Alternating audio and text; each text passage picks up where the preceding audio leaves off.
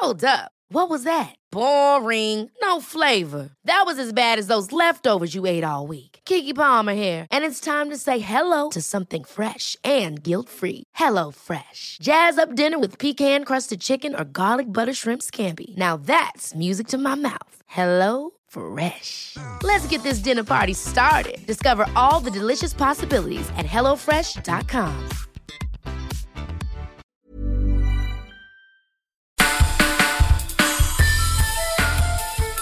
Welcome to The Evolver, sponsored by The Alchemist Kitchen, hosted by Ken Jordan. Let's just say that you decide to take an 11-hour plane ride from the familiar suburban safety of your North American home to the heart of the Amazon rainforest in Peru to sample an accurate tea brewed by a local medicine man or woman you'd never met before and served on a dirt floor that promises to heal you with astonishing efficiency and provide a direct connection to the divine. How did you get to this fork-in-the-road moment? What are you really looking for? What is the cause of the emptiness that can drive you so far from home to find your true self? Psychedelics arrived in the popular zeitgeist at a time when it seemed that the secular materialist worldview had a lock on the critically minded imagination.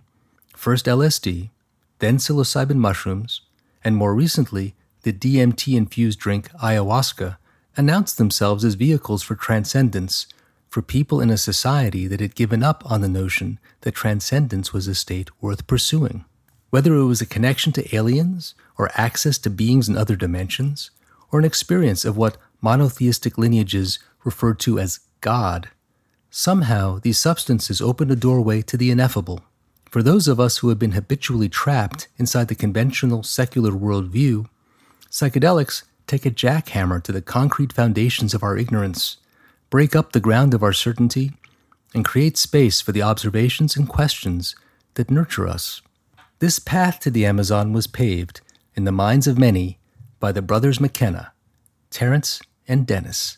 Their accounts of their journey to La Chorrera in search of a powerful DMT-based psychedelic, most famously told in Terence's book True Hallucinations, is the origin story of the plant medicine truth seeker. Dennis's exploration of this territory dates back a half-century, and he's widely regarded as among its most knowledgeable cartographers.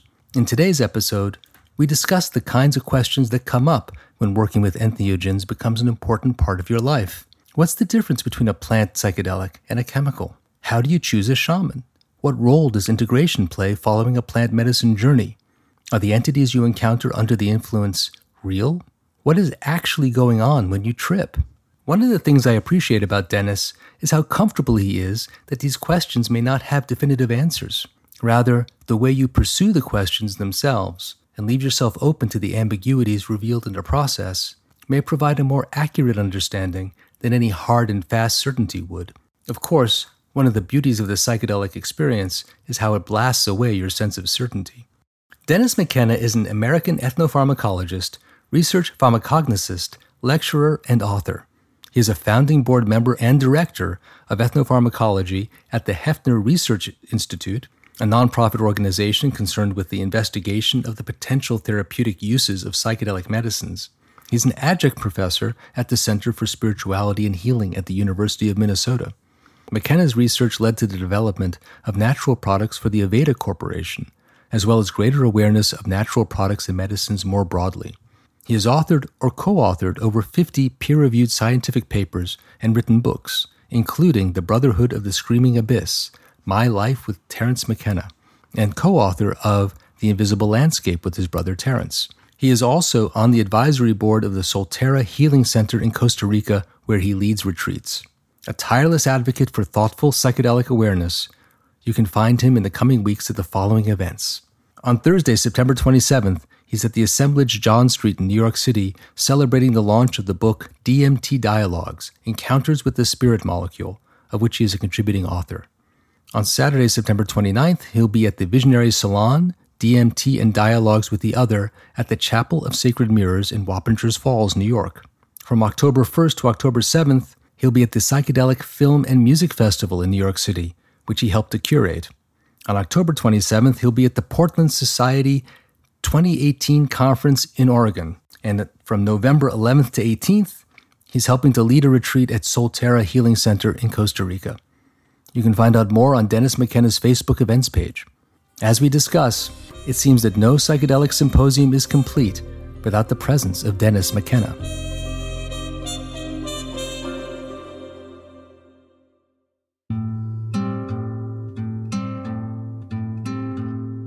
Everyone seems to be talking about CBD these days. That is, cannabidiol, the non-psychoactive component of cannabis. The buzz is that CBD doesn't make you high, like THC does. But for conditions such as stress and anxiety, health professionals are increasingly recommending it as an alternative to pharmaceuticals. And scientific research is showing that CBD is highly anti-inflammatory, so it can help with pain relief. What does the scientific research say about CBD? Research centers in the United States and elsewhere are studying the effects of CBD on a variety of ailments.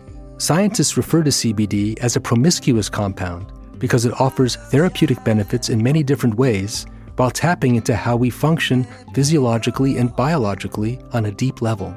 Extensive preclinical research and some clinical studies have shown that CBD has strong antioxidant, anti-inflammatory, antidepressant, antipsychotic, and neuroprotective qualities. What's the best way to take CBD?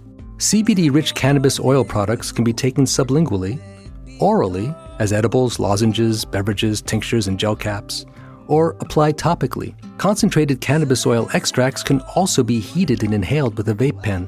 Inhalation is good for treating acute symptoms that require immediate attention. The effects can be felt within a minute or two and typically last for a couple of hours.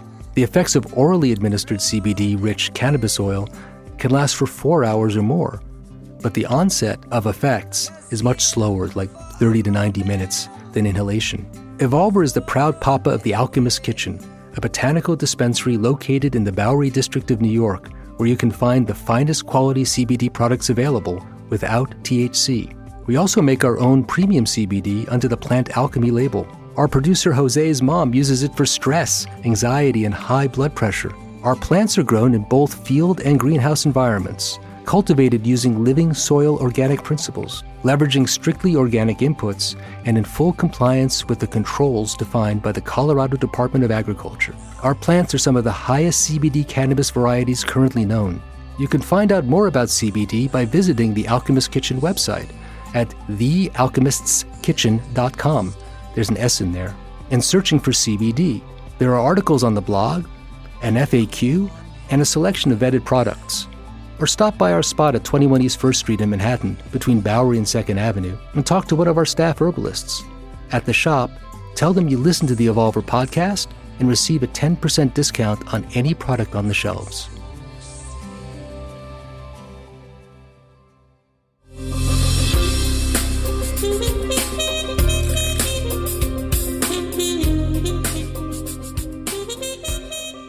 Dennis, it seems like whenever somebody wants to do a big psychedelic event, you get invited. Like, you're the go-to guy. It seems so. It seems so.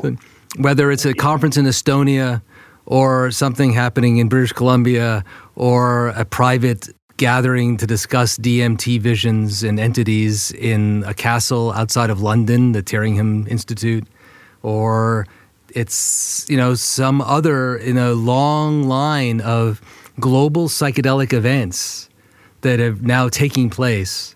If your presence can somehow be arranged at that event, it becomes this powerful legitimizing force for the visionary grounding, if that you can make that oxymoron work, of what they're trying, what you would like to invoke, what people would like to invoke through their work of psychedelics, work with psychedelics, that they could, to have you there is, an important and powerful statement. And so your calendar goes insane. You're making me think, Ken, I ought to start charging more money, Well, maybe you should. Because for all this running around of all of those events, there's only one, the retreat, that actually pays something. But some of these things are hard to pass up because they're intrinsically interesting, Though they're intrinsically interesting, what I have to ask, because you've now seen so much that's going on in the global psychedelic movement for so many years, What is it that makes them interesting now? What are the events that are happening that you're going to? What's the intrinsic interest for you that keeps you engaged with it? Obviously, the subject is intrinsically interesting, and it's interesting to, be a participant in this it's a global cultural shift involving the rediscovery of plant medicines. And it has never lost interest for me. It's also, I think we're at a time when, it's been going on for a while. Certainly Michael Pollan's recent book was a catalyst, kind of addressed to the non-psychedelic people that are interested, but maybe, they want to know more. And it's a good introduction to that. He writes very well, and I don't know if you've read his book. I dove into it a bit. Is it How to Know Your Mind? That's the title? How to Change Your Mind. How to Change Your Mind. That's it. Right. Yeah. And he's going to be at Horizons. This October. Yeah. It's on the New York Times bestseller list ever since it was published in July, I believe. Now it's dropped off, but it was in fourth place. It was in first place for a while. And it's an interesting book. I mean, Michael Pollan's writing is excellent, and I've admired his work writing about other plants, the botany of desire, the omnivore dilemma. All of these things really resonate with me. I like this book, Changing Your Mind. He sort of takes the role on, it's a little bit disingenuous in a way. He takes on the role of being sort of the pilgrim in a strange land. It's like, I'm basically a materialist. I don't know anything about this stuff, but this is my perspective. It's not quite like that. He does admit that he took mushrooms when he was in college and, a few times, but it was recreational for him. There was no focus on the, sort of significance of his early experiences. So he came after years later, then when he went to write the book, he came to it from, obviously a more mature man and just from a different perspective. So I think that book and what it represents in the culture is a sign of just how much things have changed, even in the last 3 or 4 years. Yes, it seems to be accelerating, and that's good because everything else is accelerating too. Everything bad is accelerating too. And, what I have said many times, probably in previous Evolver podcasts and really everywhere I go, I really have only one shtick. And the shtick is that everything's going to hell in a handbasket. And plant medicines are the only thing that may save us because they are catalysts for a shift in global consciousness. And this is what is required if we're going to save ourselves. It may already be too late. But, I don't believe that anything is served by just giving in to despair. And we have never had, these psychedelics are the tools that we have for changing people's perception about, not only about psychedelics, that's not the main thing, but re-understanding our relationship to nature. This is the task before us. We have to wake up to what we're doing to the planet, and we're doing it faster and faster, and then wise up, try to figure out what we can do about this. And one thing we can do, there are many things potentially we can do, but one thing we can do is those of us in the plant medicine community can try to spread the word and try to bring other people to these experiences, particularly people with influence who can actually affect change on a global scale. Well, that's happening. You can see that. I'm sure you hear the same kinds of stories I hear about CEOs going off to Peru in groups, in bunches, and having transformative experiences, or, that kind of, very deliberate introduction of these mystery school, experiences to people from the corporate or political world who would not have access or hadn't even shown much curiosity before, and it can have quite an effect. Yeah, it is happening. And this is very encouraging that these cultural iconic figures, corporate CEOs who are, you know, concerned about, well, nothing less than the existence, the persistence and survival of life on Earth. It's great that these people are going to South America and having these experiences. The question is, what do they do with that experience afterwards? Well, honestly, that's the question for everybody, because you can have these experiences as soon as you can have your awakening, and you can have a series of great awakening experiences, and you can go from having a relatively materialist worldview to recognizing that there's way more going on than that. But then what? What do you do with that? How do you bring that into your life? How do you integrate? In the work that you do in Peru or in Costa Rica, when you're leading or working with a group where there's a shaman leading a ceremony, how do you bring an integration piece to that? How do you help people the day after, the week after, the month after, help move their revelation into something that is actionable for them in their real life? Right. Well, there are different approaches to it. Every retreat center, every group that does this has a different approach. This is one of the things I liked about Solterra. They actually emphasize integration quite a bit. I mean, they provide a lot of information in the run up before you ever even drink ayahuasca. They provide information. They help educate people as to what to expect and how to approach the experience, and then following the experience in a more or less a group discussion setting, everyone gets to share what they want to about their experience. And I think that's an essential component.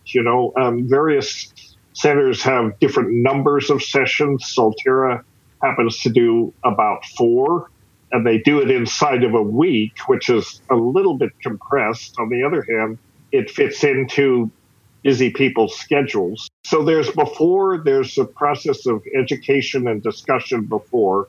So people are well grounded knowing what to expect. And then when they have their experience, they and the philosophy I agree with, we're not here to tell people what they're supposed to think. We're here to create a safe setting so they can have the experience and make of it what they will, because every person's psychedelic experience is unique, but we can help them sort of interpret it. I mean, there's no dogma, there's no right and wrong way to do it, but often these things can be quite confusing. So a lot of what a good shaman can do or a good therapist can do is help people get clarity about what happened to them. Well, but sometimes it takes more than a week or two after the ceremony for things to emerge, to get clear, especially if you're kind of new with it. That's what I wanted to say. The support does not end when you go home, and that's another thing. That's what I like to do with the retreats that I organized in the Sacred Valley, and Solterra is the same way. They keep in touch with people, they check in, they help people weeks, months, sometimes 6 months or a year after they've been there. They provide a touchstone. You can go back, you can always contact them and share what's happening. And I think that's the right approach to say, basically, once you're in the family, you're in the family. And, they support people even beyond. They also they created an interesting booklet, which I had not seen other retreat centers do. They call it the Hero's Journal, which is kind of a pun on the hero's journey, but it's like a workbook. It helps people. It can be used as a journal, but there are just different exercises, meditations, and things like that to think about, kind of help people get their arms around this experience, because these are transformative, life-changing experiences. So this is just another tool to help people integrate these experiences, and not just, I went to Costa Rica, I had a great drug trip, and now I'm back in my cubicle, and so what? Yeah. People have to take some time to really integrate what happens to them, and often make changes. And many people do make changes after these retreats. Yeah. What, for you, makes a great curandero? Makes a spectacular ceremony leader? Someone who really can, hold the space in a certain way? I've sat with the worst, and I've sat with the best. I'm so sorry. Oh, God. Yeah, well...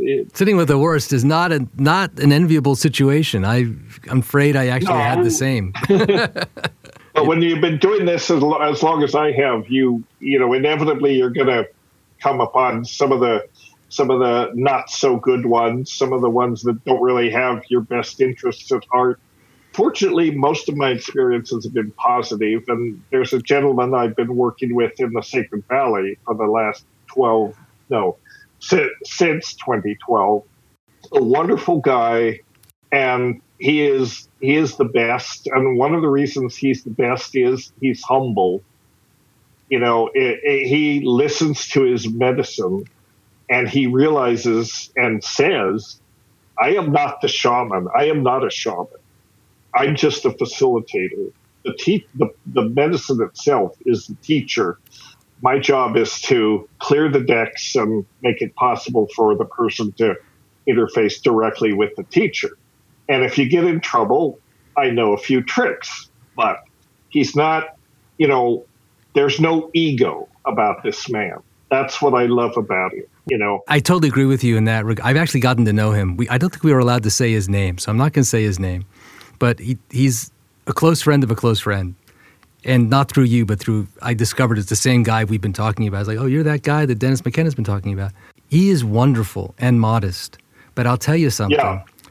Yeah. He knows stuff. He has had some extraordinary initiatory experiences that have opened up a connection to spirit that is very rare, actually, an extraordinarily rare engagement with these energies, and his understanding of it is very subtle. So the modesty comes from a powerful connection that's grounded in the reality of what he's actually working with. He sees and understands what he's working with. This is not a false modesty or a simple superficial modesty.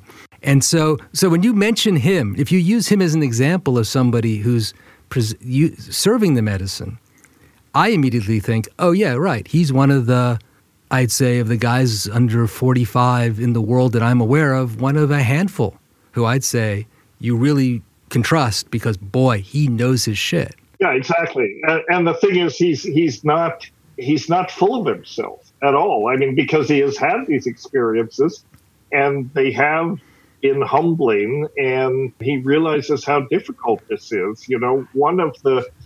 One of the aspects of his life and the way he is that, to me, is a sign of the authenticity of his role as a curandero is that this was not a voluntary thing.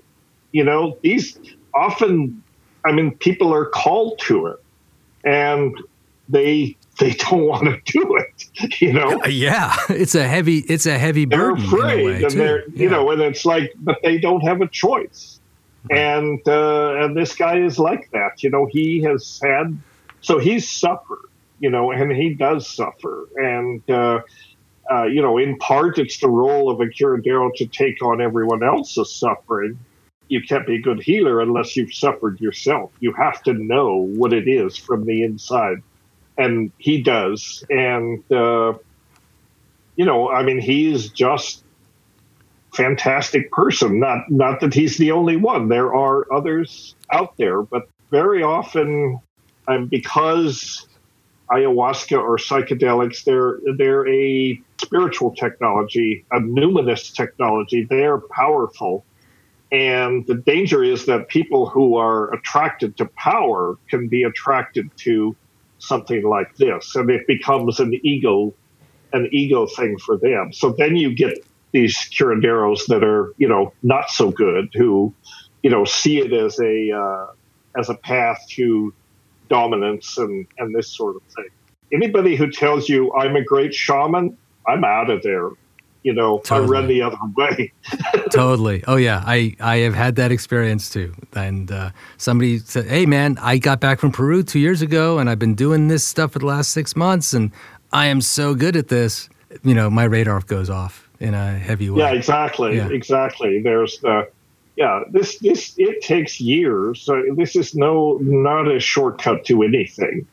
That's an important thing. I mean, that's one reason that I do not feel the calling to be a curandero, to actually pour the medicine and administer the medicine, because I feel like I've only been studied it for 30 years, I mean, that really says something. And it's something for people to hear. I think people need to understand this, because my sense is that there's a lot of misunderstanding around the role played by the person who serves ayahuasca in a ceremony, the curandero.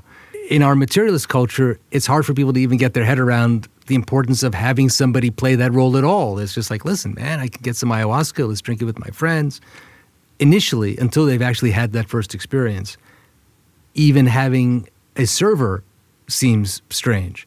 But then, once you dive into what's going on in that space, in that plant medicine space, you recognize that there's a lot more in play than is available on the surface or available to somebody when even your first 2 dozen ceremonies, you're not seeing it. That the person who's leading the ceremony should have had profound initiatory experience that will enable them not only to see what's going on, but then to work with it in a situation where things maybe are not going well for somebody in the circle. Over the years, how did you learn who you wanted to work with in that way? There's no process for it, really. You pays your money and you takes your choice, and I guess that's why you never know if you're sitting with someone that you haven't drunk with before. I mean, of course, you want to suss them out as much as possible before you get into that situation, but you don't always make the right choices. So, there is no sure way to know until you've spent some time with the person, see how they do their ceremonies, but more importantly, see how they are when they're not on duty, when they're not being a shaman. It's interesting to see the transformation that comes over this man when he's in the mode, but you realize that's not him in a way. He's channeling forces that, create this ceremonial space. So my question is, is he a skilled shaman? Does he know ceremony? Does he know the medicine? That's important. The more important question is, what kind of a human being is he? Yeah. Does he have insight? Does he have compassion? Is he kind? Is he wise? Is he, not playing games with people? Just like anybody else you might meet, you want to see what is the person behind the persona. Totally. When you talk about the power of plant medicine, I'm wondering if for you that's different than chemical psychedelics at this point, LSD, or even synthesized DMT. Do you feel that these are fundamentally different in how they educate and connect to you? Well, yes and no. Yes and no, I'd have to say. They are different because they're synthetic. Some of them are like psilocybin, for example, that's being used in the clinical trials. That's synthetic, but it's a natural product. It is molecularly the same as what is in the mushrooms. I prefer plant medicines for a couple of reasons. One is, you know what you're getting. And with synthetics, you don't always know. There are so many designer drugs out there, that sort of thing. Somebody sells you Molly at a concert or a rave or something. It may be MDMA or it may not. There's really no way to tell. So there's an issue with identity. More importantly, I think plant medicines have the connection to these indigenous traditions. And I think it's important to acknowledge that. And I think you get a sense if you connect. So many people's experiences are about rediscovering and reconnecting with nature. Well, if you've taken something from nature, in nature, you're more likely to have a profound experience than if you take something that mimics a natural molecule and you take in a hospital setting or you take in a clinical setting. Although that's all good, there's nothing wrong with that. And so those are the things I think that it's been interesting to watch as this clinical work has gone forward, and now several organizations, MAPS and USONA and Compass in Europe, they're in the process of essentially trying to, psilocybin cannot be patented. Certain things about how it's prepared and therapeutic protocols and all those things can be patented. And these companies are trying to do that. And I have mixed feelings about that. I think that, it's like it's totally ignoring the fact that these medicines have been used safely for thousands of years in a traditional context, many thousands of years before the FDA existed to tell us what we can and cannot do with these and they'll exist many thousands of years after the FDA has gone away. That's exactly right. So it's important to acknowledge that, and I think that I support the scientific research and the clinical work. This is trying to develop these medicines for specific disorders, mental disorders like depression, addiction, and that sort of thing. But it's important to remember that these are also good for what Jesse has called the betterment of the well. In other words, you don't have to be sick to benefit from psychedelic experiences. On some degree, we're all sick. As a culture, we're wounded, and we all have these wounds, which psychedelics can help to heal. But you don't have to have a clinical diagnosis of intractable depression, say, to benefit from them. You do have to have such a diagnosis if you want to get into one of these FDA-approved clinical trials. So I see a split happening. I see a dichotomy. You've got, on the one hand, the sort of the biomedical acceptance and development of psychedelics as medicine, and that's more or less completely ignoring and not even acknowledging the indigenous traditions, the medicines that are used within those traditions, and the wisdom of the people that know how to use them. I think psychotherapists could stand to learn a thing or two from traditional healers. Oh my God, hugely, yeah. Like to see these things come together in some ways. So I'm not sure how you approach that. Just imagine, for example, if the FDA approves psilocybin for clinical use, physicians are able to prescribe it, then that's great. Does that mean that if I want to walk into the woods behind my house and pick mushrooms and take them? Not that I could, because there are no mushrooms behind my house, but you get the idea. Shouldn't we have access to these natural medicines without any restriction or very light restrictions? That'll be the big question as the legal issues move forward. But what on a more esoteric side, does the psilocybin that's generated in a lab have the same connection to spirit or have the same plant spirit associated with it that the mushroom you pick in your backyard or that you grow in your closet does? What's your sense of that? There's a couple of things about that. I think it does. I think synthetic psilocybin can give you more or less the same experience that you get when you eat mushrooms, with an important difference, which is what they sometimes call the entourage effect. There are other things in mushrooms that are similar to psilocybin, and those affect experience. Things like baeocystine and norbaeocystine. These are analogs of psilocybin, and they may affect experience. Similarly with ayahuasca. Ayahuasca is a mixture of really dozens of chemicals that have activity.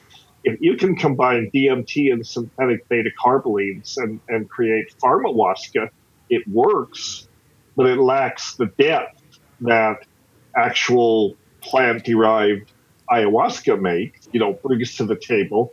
But then the other thing that is important to note is essentially, I think that consciousness permeates nature at the most basic levels.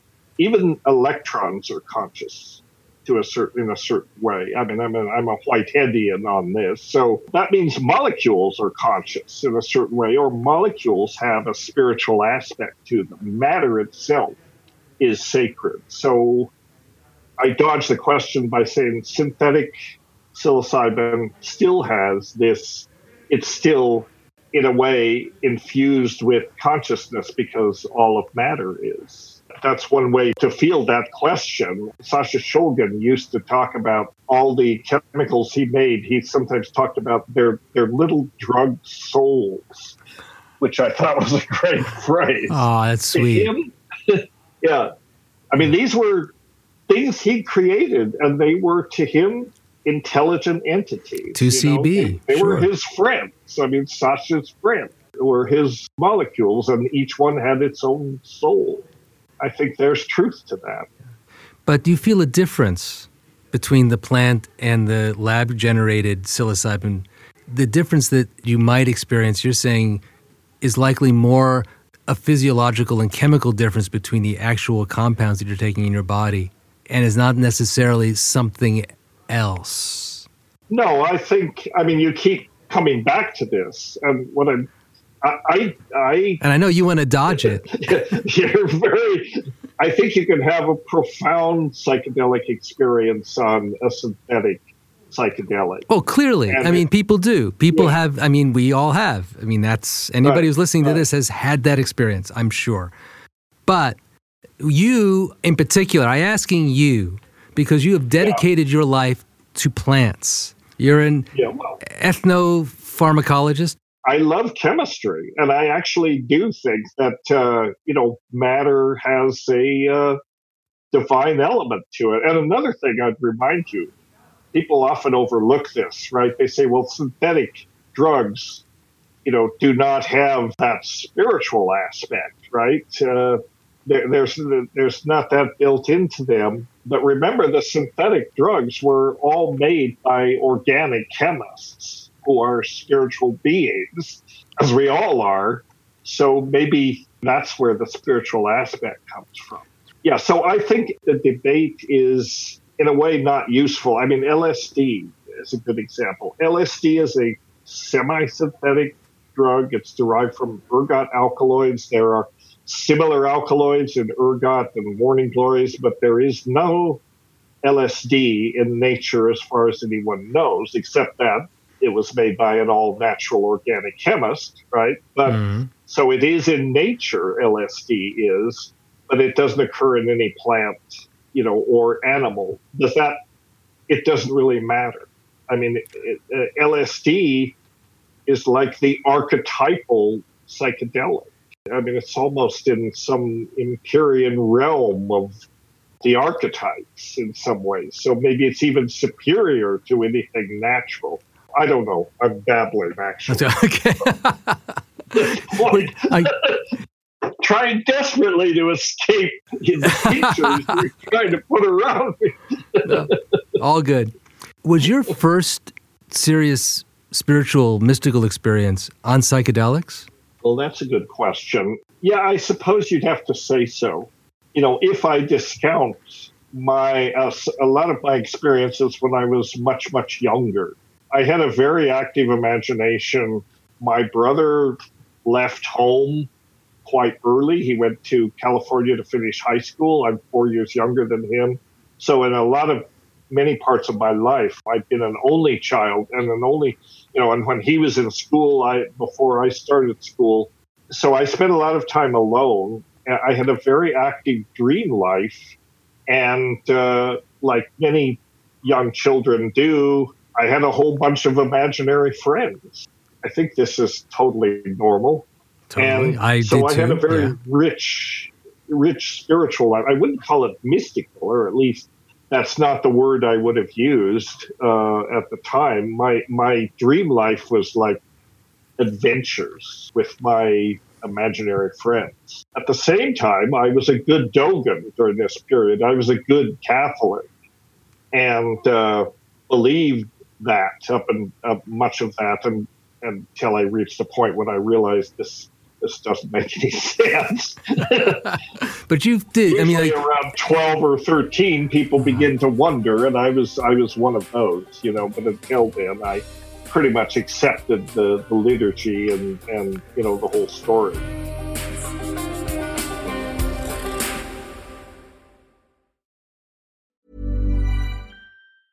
Hey, it's Ryan Reynolds, and I'm here with Keith, co-star of my upcoming film, If, only in theaters May 17th. Do you want to tell people the big news?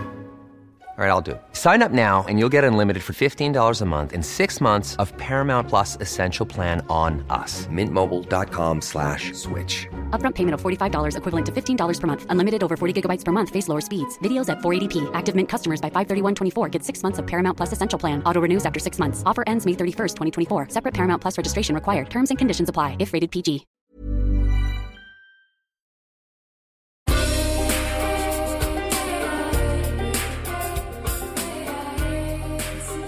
So then you had a deep curiosity. I mean, I've seen in your book, The Brotherhood of Screaming Abyss, you talk about how you and Terrence were exploring these. Well, yeah, I did. Well, here's the thing. We were so close, and we were so together in a lot of our interests, primarily because Terrence was 4 years older than I, and we got through that period of our lives where we were sibling rivals and fighting all the time.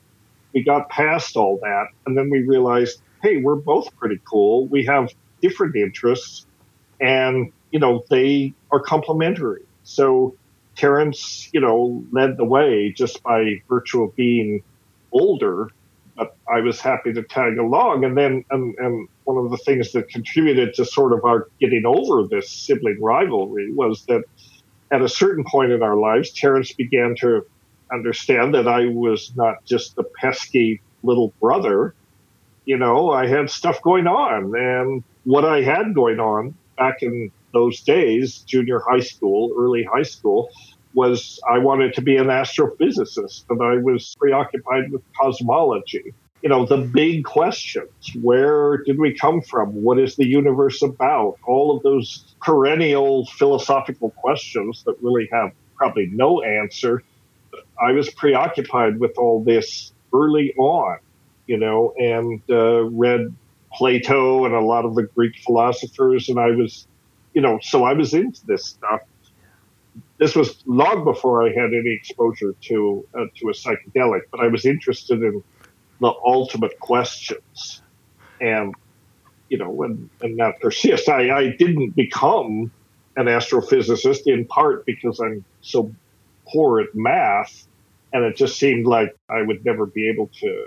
So I decided to go into biology, which is not easier, but different.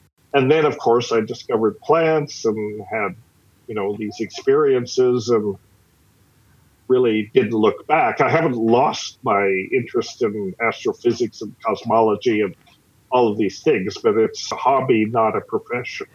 So you were searching for something. Definitely. Oh, absolutely. And when you got introduced to psychedelics, from what I've, just from talking to you and from what I've read, clearly you felt there was an opening to some answers, or at least better questions, right? And then you went down to South America with your brother in that epic trip to La Chorrera, which was, Terrence wrote about it in True Hallucinations. You wrote about it in The Brotherhood of Screaming Abyss. You refer to it a bunch, central to the Invisible Landscape book. That whole experience got you deep in a lot of stuff. Yes. Well, yes. I mean, we went to South America, as I say many times in these talks and so on. It was DMT that got our attention. We were, Terrence was in Berkeley going to school, and this was 68, 69. I went out there in 67, the summer of love. So we were in the middle of what you could call the psychedelic revolution or whatever. LSD was the medicine of the day, the drug of choice. DMT was out there. It was very rare, but Terrence was able to find it. And, he was good at working the matrix. So when DMT came onto our radar, we thought that this is really something of different order of magnitude. This is not just a drug. This is something beyond a drug. What gave you that impression? What was it for you? It's just its ability to essentially completely replace this reality with a different reality, and it really does seem to be a different place. And at the time, our mindset was, we were steeped in science fiction. So it wasn't a spiritual thing for us. It was more that maybe this is actually a portal to another dimension or something like that. And what motivated us to go to South America, the problem with DMT is it only lasts 10 or 15 minutes. So you scarcely arrive before it begins to fade away. And we thought if we could find an orally active form of DMT, it would last longer. Very naive idea, essentially accurate, but we thought if we could find an orally active form of DMT, we can spend more time in that space. And, we did think of it as a space and look around and see what is going on. So that was the, naive assumption that led us to go to South America. You had you had the sense that if you slowed it down, the machine elves that are zipping by might stop and chat. You could actually have a conversation. That was part of the motivation? That was part of the motivation, yeah. And at this time in 1971, we didn't really, ethnobotanists were just beginning to understand that ayahuasca is an orally active form of DMT, that they didn't realize the role of the admixture plants and all that. So that came about the same time. Schulte's graduate students were working this out. But we stumbled on a paper by Schulte's called Virola as an orally active hallucinogen.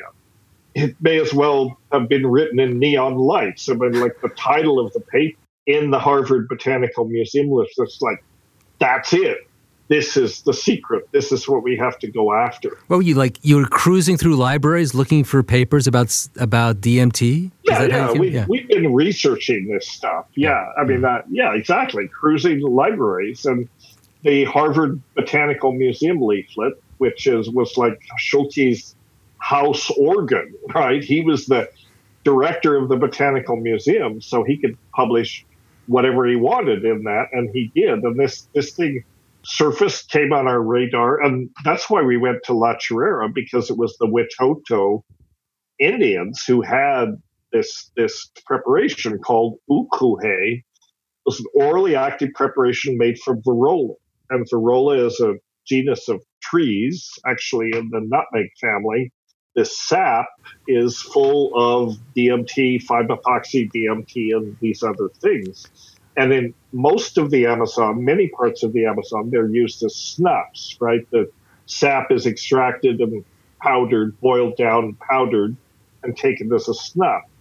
That gets around the whole MAO inhibition thing. Well, these folks didn't do that. They made a paste out of it. The Witoto made a paste out of it, which they took by mouth, said to be very powerful.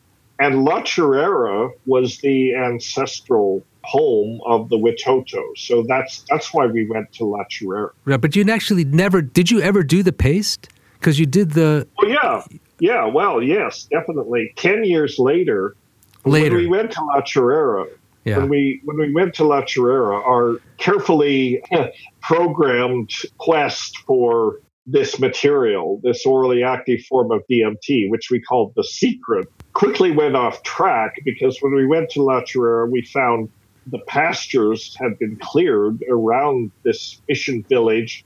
These white Cebu cattle had been brought in, and out of every cow pie were these huge clusters of Psilocybe cubensis, pan-tropical psilocybin mushroom. Heaven! It's like the flowers in Wizard of Oz, as far as you can see. Pretty much, yeah. And so we started consuming those, and interesting things began to happen. And we sort of lost our focus on looking for this ukuhe. I didn't find it until 10 years later. And 10 years later, I went back to Peru, this time as a graduate student. And part of my thesis was to compare the botany and chemistry of pharmacology of ukuhe, this incredibly obscure orally active DMT-based plant preparation, to ayahuasca, which is orally active plant-based preparation from completely different botanical sources. So that's what my thesis ended up becoming. And when I was down there in 81, we went downriver from Iquitos and up another river called the Entheogenic, the river of poisons. Turns out the Witoto people were forcibly relocated from La Chirera and that part of Colombia to this area around the Entheogenic in the early part of the 20th century as a result of the rubber boom and all that, the rubber industry which was happening at that time. It completely decimated their culture. I mean, when I went back to Peru in 81, we contacted people. We went to this new place on the Entheogenic, which was where the Witoto were as the result of this diaspora. And we were able to get samples of it, but they basically didn't remember how to do it. Really? It was like, oh, God. Yeah, it was disappearing knowledge. Did you get enough of it to have an experience to tell?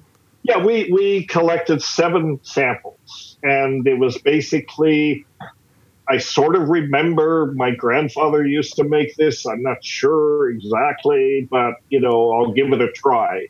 Pay me a little bit and I'll try to make it for you. And they did, and it was very interesting. Some of those samples had no tryptamines at all in them.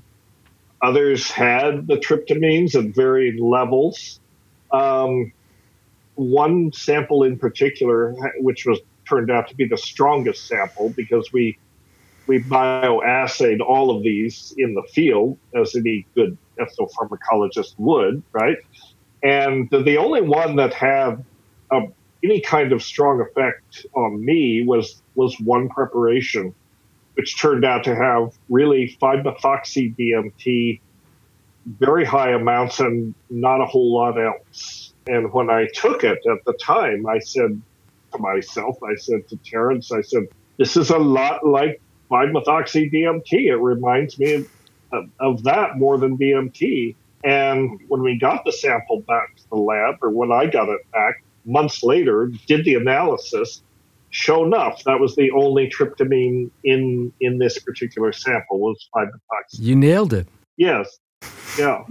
So one thing we learned from La Chirera, searching for this perfect orally active form of DMT, is that psilocybin is actually the perfect orally active form of DMT.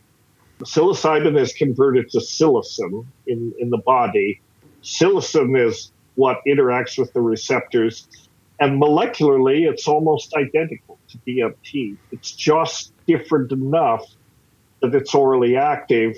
It doesn't require an MAO inhibitor. It is really the ideal orally active form of DMT. So when we went to La Chirera, we found the secret. We just didn't know it was the secret. It was a better secret than the one we were looking for. And when we started to take it at La Chirera on a regular basis and at high doses, it quickly made it clear, pretty much, this is the secret, guys. Pay attention. This is what you came for. And, the rest is history or myth or whatever you want to call it. All that is recounted in the chronicles of Terrence and Terry and Denny, but that was it. And I think that's true. I think that psilocybin, it's a remarkable compound in a lot of ways because it's non-toxic. You can have profound psychedelic experiences on it. If you up the dose, it can be given to people who are not well, people who are sick with cancer and that sort of thing, but because it's so well tolerated by the body, they can take it and it's all there, I mean, if you can spend time in that state at high doses, I think you can spend time in the, in the DMT world, in what I call the tryptamine dimension. It's almost identical to DMT at very high doses, which is one reason I'm sort of puzzled In some ways, you may have heard of these different groups that are talking about using DMT in a catheter and continuous infusion so that you can spend a lot of time in this state. There are a couple of groups, one in the UK and one in the States, that's planning to do this work. They're calling it DMTX. Have you heard about this? I have heard a little bit about this. Well, there's a group that wanted to do these controlled experiments. Hopefully they'll be controlled. Rick Strassman is one of the people that's planning this. I'm always in favor of something that might yield new information, but I also think this could be a dangerous thing to do. And I'm not sure it's necessary, because if you want a prolonged DMT experience, take a lot of mushrooms. You will get that. It is different, but not that different. Well, it's interesting because when you say that it's the same experience to take mushrooms as it would be to take just quote unquote straight DMT, if you take enough and if you enter the DMT space, which I assume when you were in La Chorrera, you entered for 17 days, right? A week without sleep or more, right? That is something that happened after we took all these mushrooms and we triggered something. I mean, it's not typical. You can't. It's not like we were in a psilocybin altered state of consciousness for 17 days. We were in an altered state of consciousness that was triggered by it, but it was, we'd left the psilocybin way behind by that point. And I don't know what. We were making our own neurotransmitters or whatever, but a high dose of psilocybin, as Terence used to say, 5 dried grams, which he used to say was the heroic dose. Well, now I know there are people that go much higher than that.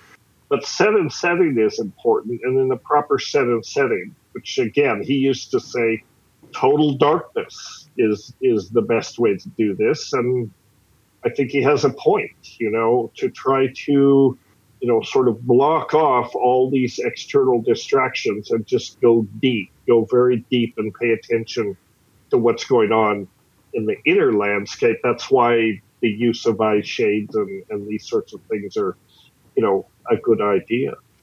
So when people are talking about wanting to have that intense DMT experience, I wonder if they're looking for something similar to what may have happened to you all in La Chorrera, in the sense that when the DMT thing happens fast, 7 minutes, and you get that sense of, is that an entity? Is there something there? What is that guy? Who is that coming? Yeah, but you can get there on psilocybin. I mean, there are entities on psilocybin, for sure.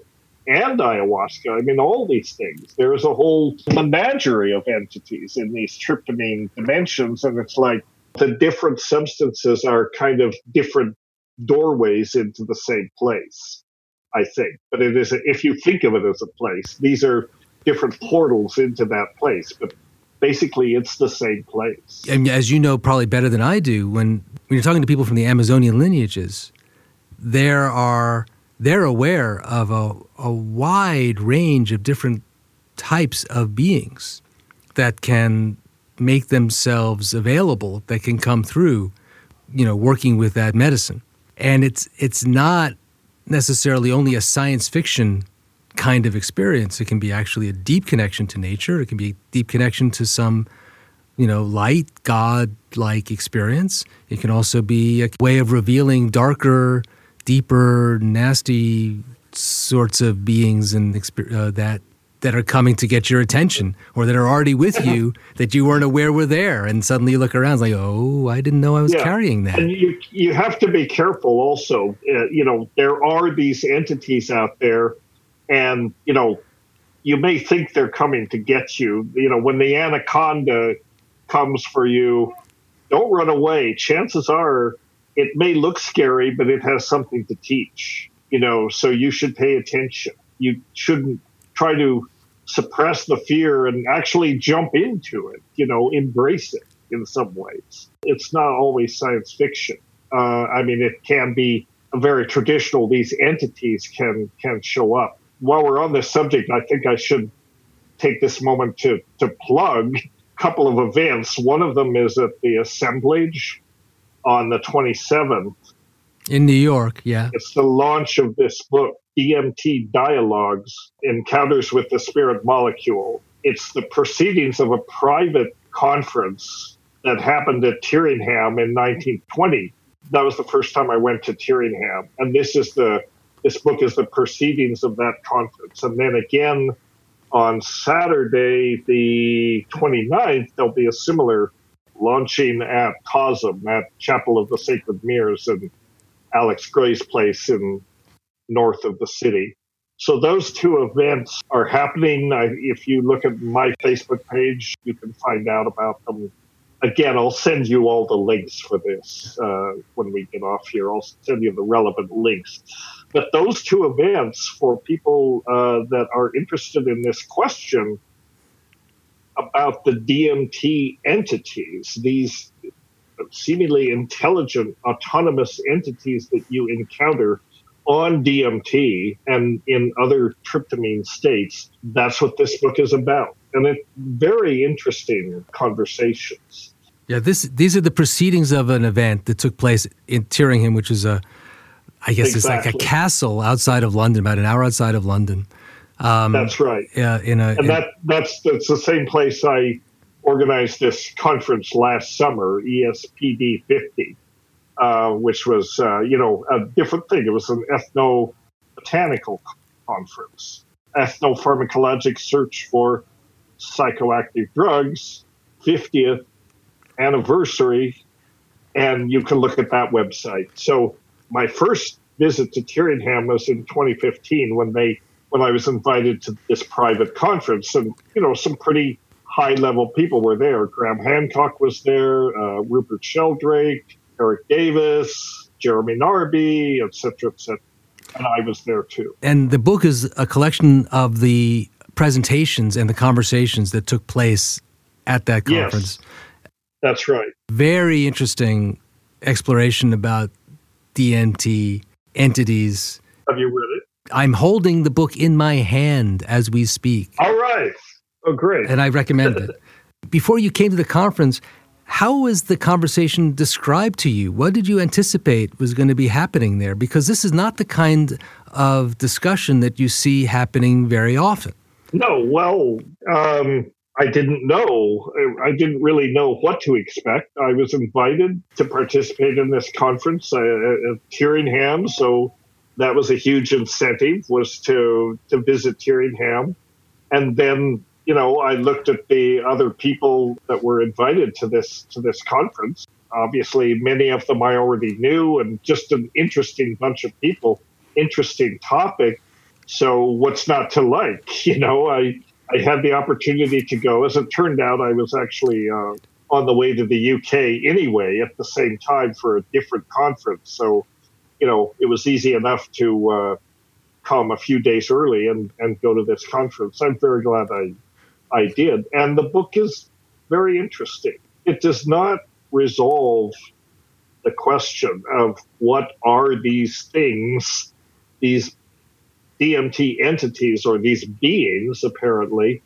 But I think that's a pretty tough question to actually nail down. The question is this fabrication?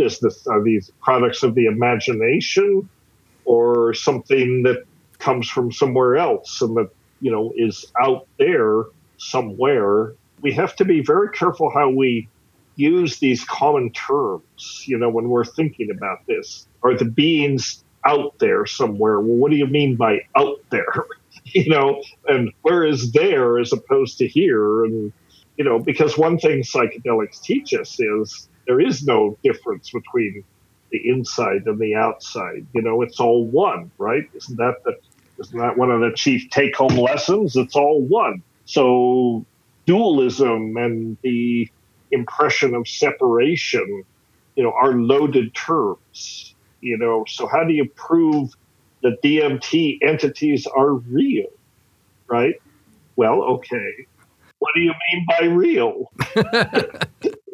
The question I had around this, and looking at the book and talking to the folks who organized the conference and subsequent conferences around the same topic about DMT and entities, is, why do you want to limit it to DMT? In the Amazon, the shamanic practitioners that you know, who have been, deeply trained in their lineages, encounter entities with or without ayahuasca. Yeah. That is to say, spirits appear, and there are all kinds of different spiritual presences that you can, through different mystical practices, connect to. And they can be of nature, they can be of material, they can be more connected to, large forces like the ocean or, mountains. They are also little spirit, kind of weird, tiny entities that can, pop up that are more like little fairies and leprechauns. I mean, there's so many different ways that, spiritual energy can manifest as entities, as beings, including, for some people, God, okay? Or various archangels, and then all those hierarchies when you start to get into the Rudolf Steiner way of seeing things, the Theosophists. I think you make a very good point. I think you make a good point in that, number one, the spiritual realm or these dimensions, whatever these things are populated with all kinds of entities, as you say, and you don't have to get to them through drugs. But there seem to be certain kinds of entities associated with certain kinds of drugs. I mean, DMT will reliably, for most people, many people, put you in a space where there do appear to be non-human intelligences that are there that you encounter who are very concerned to communicate with you. They have things they want to tell you, to teach you. That's the DMT slice. There are other slices of these dimensions, the ones that might come to you through Wachuma, the San Pedro cactus, for example, or things like Datura, Toei. So, there is a whole realm of these entities. I mean, the question that comes up, are these entities real? Are these experiences real? You can say definitely they are real in the sense that we experience them. Anything we experience is real. Then we can get into the conversation, well, is it real because you imagined it? Is it real because it came outside? The famous UFO researcher J. Allen Hynek worked on, UFOs for many years. And someone asked, so are UFOs real? And he said, I don't know if UFOs are real, but I can tell you 100% certainty UFO experiences are definitely real. It's an important distinction because the matter that we have to work with, the data that we have to work with, is simply the data of our subjective experience, and there really is nothing beyond that, if you think about it. Whether you're stoned or straight, there's nothing beyond it. We live in this hallucination that our brains confabulate and create. That's what I sometimes call the reality hallucination. Other people call it the default mode network. There are other ways of describing it, but that's the data that we have, is our here and now experience of being. Everything else is imagination, memory, confabulation, all of those things. Are you comfortable with that ambiguity? No, I don't have a choice about it. I have to be comfortable with it. Because I doubt there is a definitive way to nail this down. How would you go about proving that the entities are real? Well, I think for certain people, let's talk about the curandero we were discussing before, that guy. When he's doing a certain kind of ceremony, he's connecting to something beyond himself. Even you said he's leading the ceremony. He's not that present. Something else is coming through him. For him, that's a reliable experience where he is essentially surrendering himself to an energetic force that he can feel physically in his body. It's unmistakable as a physical experience. And so in his heart, he knows it's true. It's not a hallucination. It's not a projection. It's a way for him to actually ground himself so he can hold the space necessary to do what he needs to do in the ceremony, and also to do what he needs to do in order to learn how to navigate better and better that energetic space that becomes available as you grow and expand doing this kind of work. Right. So for him, in this experience, the entities are real, and he interacts with them, and he or she interacts with them, learns things from them, uses the energy that they transmit, and sometimes their energy, their knowledge, and their power for healing. So for him, it's real. How does he prove to someone else that it's real? So I'm there. I'm a, materialist, scientist, post-technological 20th century person, and I'm just sort of saying, so why should I believe in these things? How can you prove to me that these are real? And of course, the shaman is going to say, well, if you want to know, you have to take ayahuasca. And so then you take ayahuasca, and sure enough, there are these entities that you encounter, but are they the same ones he encounters? I have no idea, or are they my entities? It gets tricky because what you're attempting to do is to define an aspect of reality that doesn't really want to be nailed down when we don't really even have an idea what reality is, right? I mean, what we're living in is a construct of the mind. Well, physics tells us that reality, external reality, if you want to even grant that exists, doesn't look anything like what we call consensus reality. Well, that's true. Well, certainly, the limitations of our senses creates a certain kind of illusion about how, quote unquote, reality works. But in a ceremony, let's just to step back. I hate to be too stuck on this point, but I think it's really interesting to hear you talk about it. I've actually wanted to talk about this with you for a while. When that guy who's leading the ceremony is holding a certain kind of energetic spiritual being, and he's able to then come to you and see something that's happening in you because of that being, where he's able then to surface that thing in you, which may be light that's waiting to be released in your heart, or maybe it's something that's dark that you've been carrying that you're not aware you're carrying, but he can help to extract it. Mm-hmm. Then there's an intersubjective thing that's going on between the two of you. Right? That's more than just you having your entity-like idea of what this stuff is and him having his idea. There's something where he's working in a constructive way with that energy, with that spiritual entity, because that's how he's experiencing it. And you're responding to that. There's a healing process that may be taking place. That is, frankly, taking place. He is manifesting this energy, and I can feel the energy in some ways through whatever he's doing. He may feel that he is channeling some entity, and that entity is giving him this power, this insight, that it's not him, that he is really just sort of the agent, working on behalf of the entity.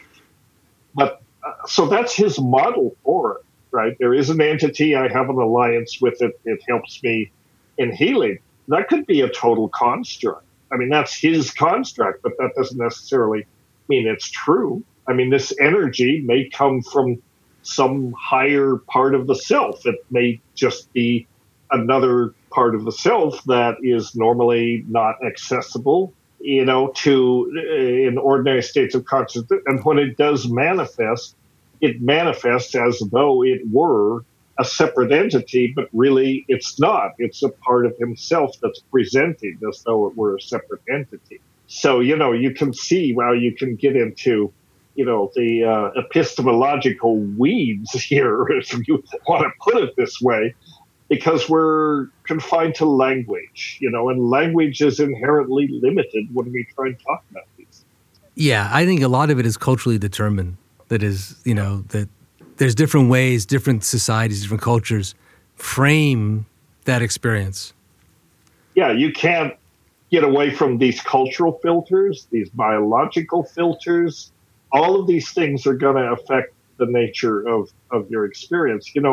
Back in the day when Terence was, growing mushrooms, taking mushrooms regularly at high doses, I himself he would get into dialogues with these entities that you do encounter, and he would try to trick. He would, in an effort to determine if it was real, he would say, "So tell me something I can't possibly know, and if you tell me that, then I'll believe in you. That will prove that you're real because I couldn't possibly know it."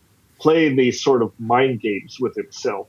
Of course, the entity never came through, so it was not. And how would you know, once he's told you that, once this entity has told you this, how would you know that you couldn't possibly know it? Because now you do know it. Well, yeah. Okay. On the one hand, I understand that the challenge that Terrence had. On the other hand, we have a friend named Bruce Damer. I don't know if you know where I'm going with this, but Bruce effectively downloaded the origin of life story from what he believes, what he has experienced as essentially a DMT entity, Mother Ayahuasca, right? Which became the cover story on Scientific American a year ago about the origin of life. Oh, yes, our friend Bruce. Okay, that Bruce, yeah. That Bruce, yes. So there are times where connection to that spiritual stuff, those entities, using entities in a kind of generic way, right, can actually provide information you don't normally have. And then it's sort of, then it opens up all these questions about psychic phenomena, right, which are real, ways that people can, pick up information about other people that they wouldn't otherwise have access to, but something is allowing them to do that. Some of that, my sense from my own experience when that does happen for me, which is limited, but it's happened, is that there are spiritual entities that are allowing the access, and then when they decide they don't want to allow the access anymore, they cut it off. But Bruce is a great example at a high level. And I'm mentioning him also because, I think he's been fairly public about this. He's been on various podcasts and all that. Let's unpack this a little bit, okay? Okay, sure. You have to know Bruce, our friend Bruce, who is a brilliant man and has incredible ideas, like his origin of life scenario is, the best, I think, understanding of what really probably went on that I've seen so far. But he's probably shared with you that all of his life, before he ever encountered psychedelics, he had these spontaneous internal processes, mystical experiences, call them, or endogenous psychedelic experiences were very much like DMT, as he described it to me. But this was before he had ever encountered DMT. And this is something I don't understand because, I'm a liberal arts guy. I don't understand any of this. But he says that he was able to release DMT endogenously without taking it. That he was able to get his body to have a DMT experience without actually taking something from outside, like the drinking anything. Maybe yes and maybe no. That's the model he's created for himself. That's the model he has these spontaneous experiences. They're like DMT. Ergo, I can cause DMT to be released, and that's the cause of this. Maybe yes, maybe no. There are different. I don't doubt that he has the experiences. I do doubt that it was due to the endogenous release of DMT. This is a whole area of controversy that I don't think we have time to go into.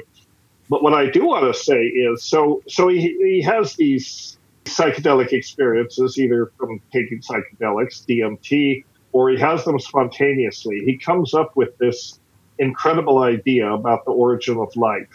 It's interesting to me that he says, I got this idea from this avatar, from this wise entity. Why doesn't he step up and own it and say, this is my idea. I thought of this. This is my idea. Is that an arrogant thing to do? Well, maybe for the same reason that our other friend who leads ceremony says it's not him. leading the ceremony, that there's something else that's there that's coming through. Maybe it's a similar But again, experience. the same thing applies. He is working within the model, the phenomenological model that works for him, that creates this context. So he's got his model for what happened. Okay, I'm in touch with an external being that channels its energy through me. Bruce is kind of the same way.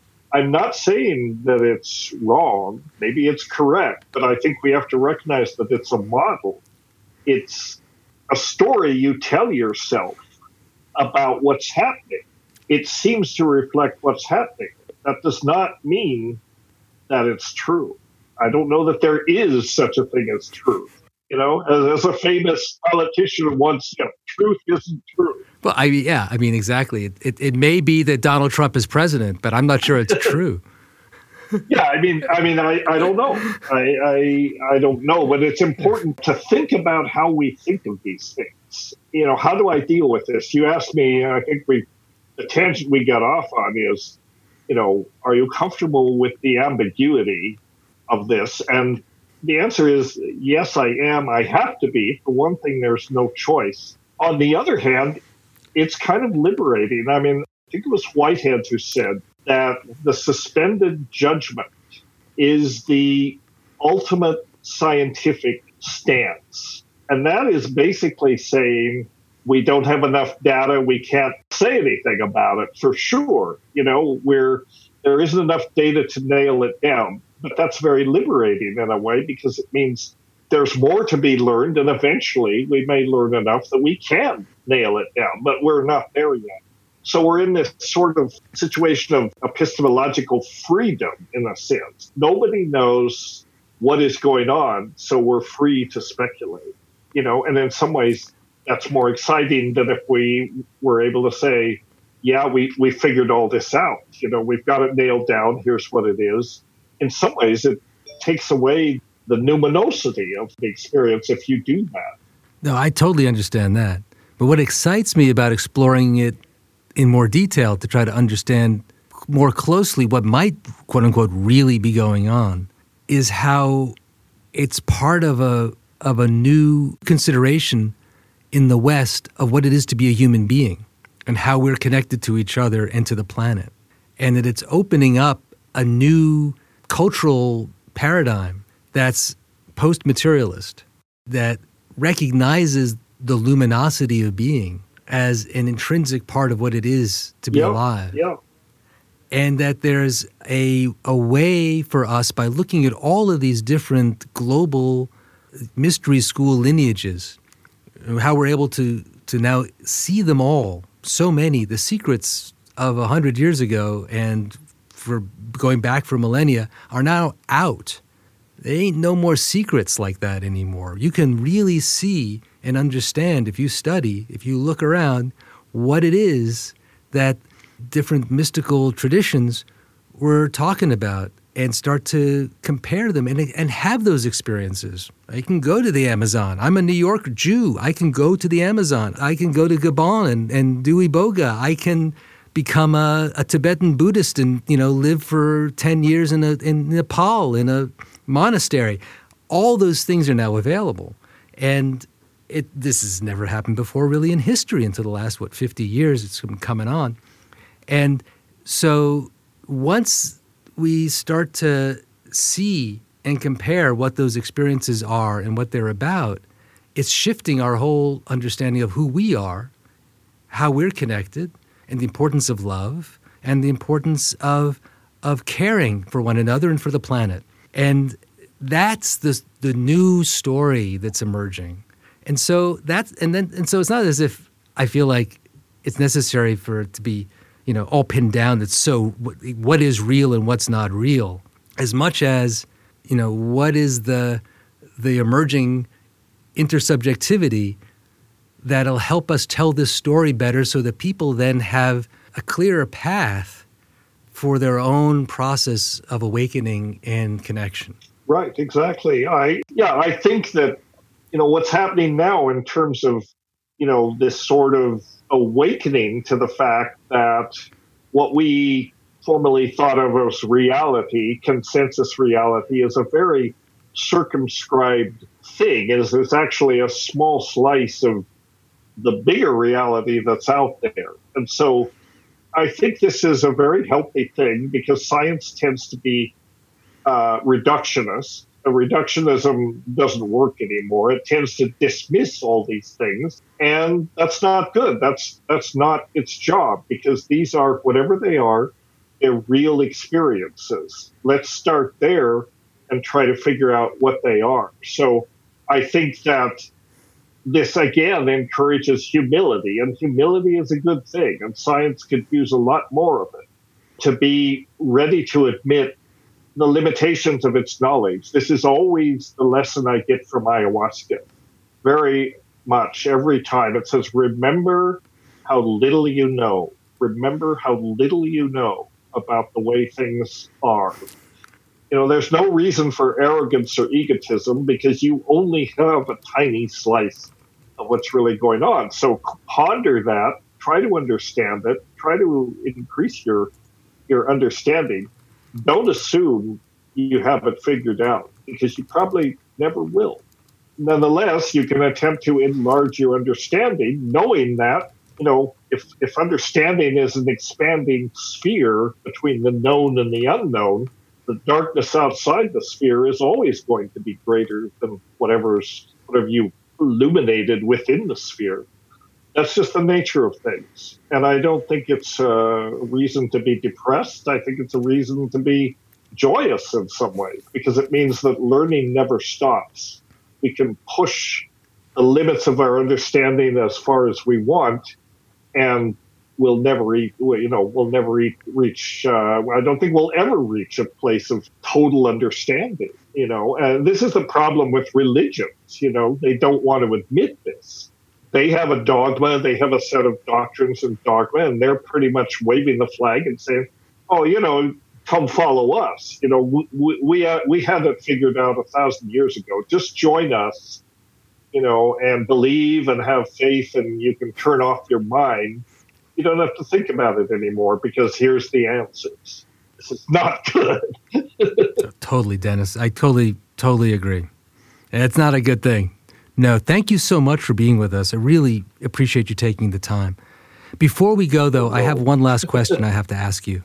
Not just for me. I'm doing this for other people who would like to know. What was it like to trip with your brother? What was it like to trip with my brother? Yes, because, you know, some people, when they take psychedelics, they get into a certain kind of a way of behaving, right? Did he talk all the time? Did he get really deep and personal with somebody and go deep, you know, like get into a conversation? Did he go off on his own?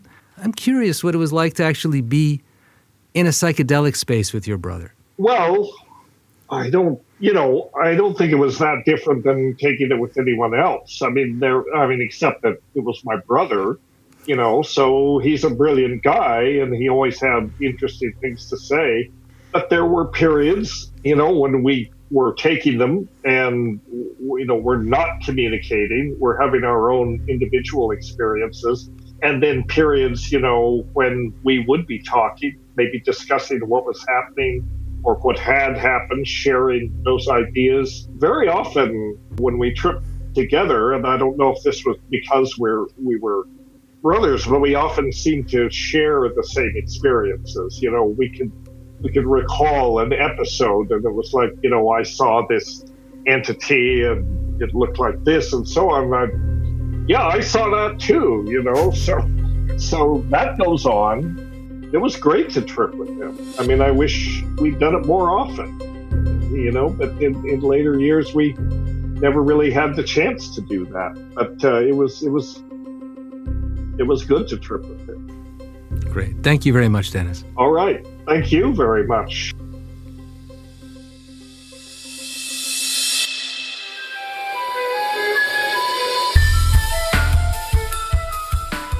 Are there beings out there beyond the self, influencing how we think, what we feel, how we notice? If there are entities with that sort of access to what we think of as our core self, how do you then make a distinction between the self and that thing that's other? Or are these dividing lines just something that humans fool ourselves into thinking are even possible? Psychedelic consciousness provides a way of staying in that playful zone where the many aspects of ourselves can dance together, where you can be open to a range of possibilities about what's going on without having to choose definitively any particular one. What matters is being able to hold that state of flow in a way that keeps you available to love. To learn more about Dennis McKenna and his many projects and events, check out the events page on his Facebook. That's where you will find all the things that he's got coming up on his frighteningly packed schedule. I want to thank Dennis for being a guest here on the Evolver podcast, and I want to thank you too for joining us. If you like what we're doing, please let your friends know. Share it on social media. Drop us a note at theevolver@evolver.net. And really important too, if you can get around to it, drop a comment at iTunes. That does help us to reach more people. You can follow us on Instagram at The Evolver Podcast and also on Facebook at The Evolver Social Movement. And remember to subscribe to The Evolver on iTunes, Google Play, Acast, or the podcatcher of your choice. I want to thank our producer, Jose Alfaro, and the Acast team. Our theme music is Measure by Measure by Paul D. Miller, aka DJ Spooky, from his album The Secret Song, and our interstitial music are tracks by The Human Experience, Sunu from the album Soul Visions with Rising Appalachia, and Here for a Moment on the album Gone, Gone Beyond. Go check them out. That's all for now. We'll be back next week.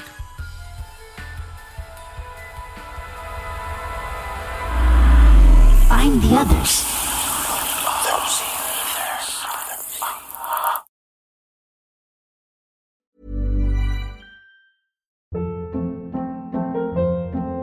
Hold up. What was that? Boring. No flavor. That was as bad as those leftovers you ate all week. Keke Palmer here, and it's time to say hello to something fresh and guilt-free. Hello Fresh. Jazz up dinner with pecan-crusted chicken or garlic butter shrimp scampi. Now that's music to my mouth. Hello Fresh. Let's get this dinner party started. Discover all the delicious possibilities at HelloFresh.com.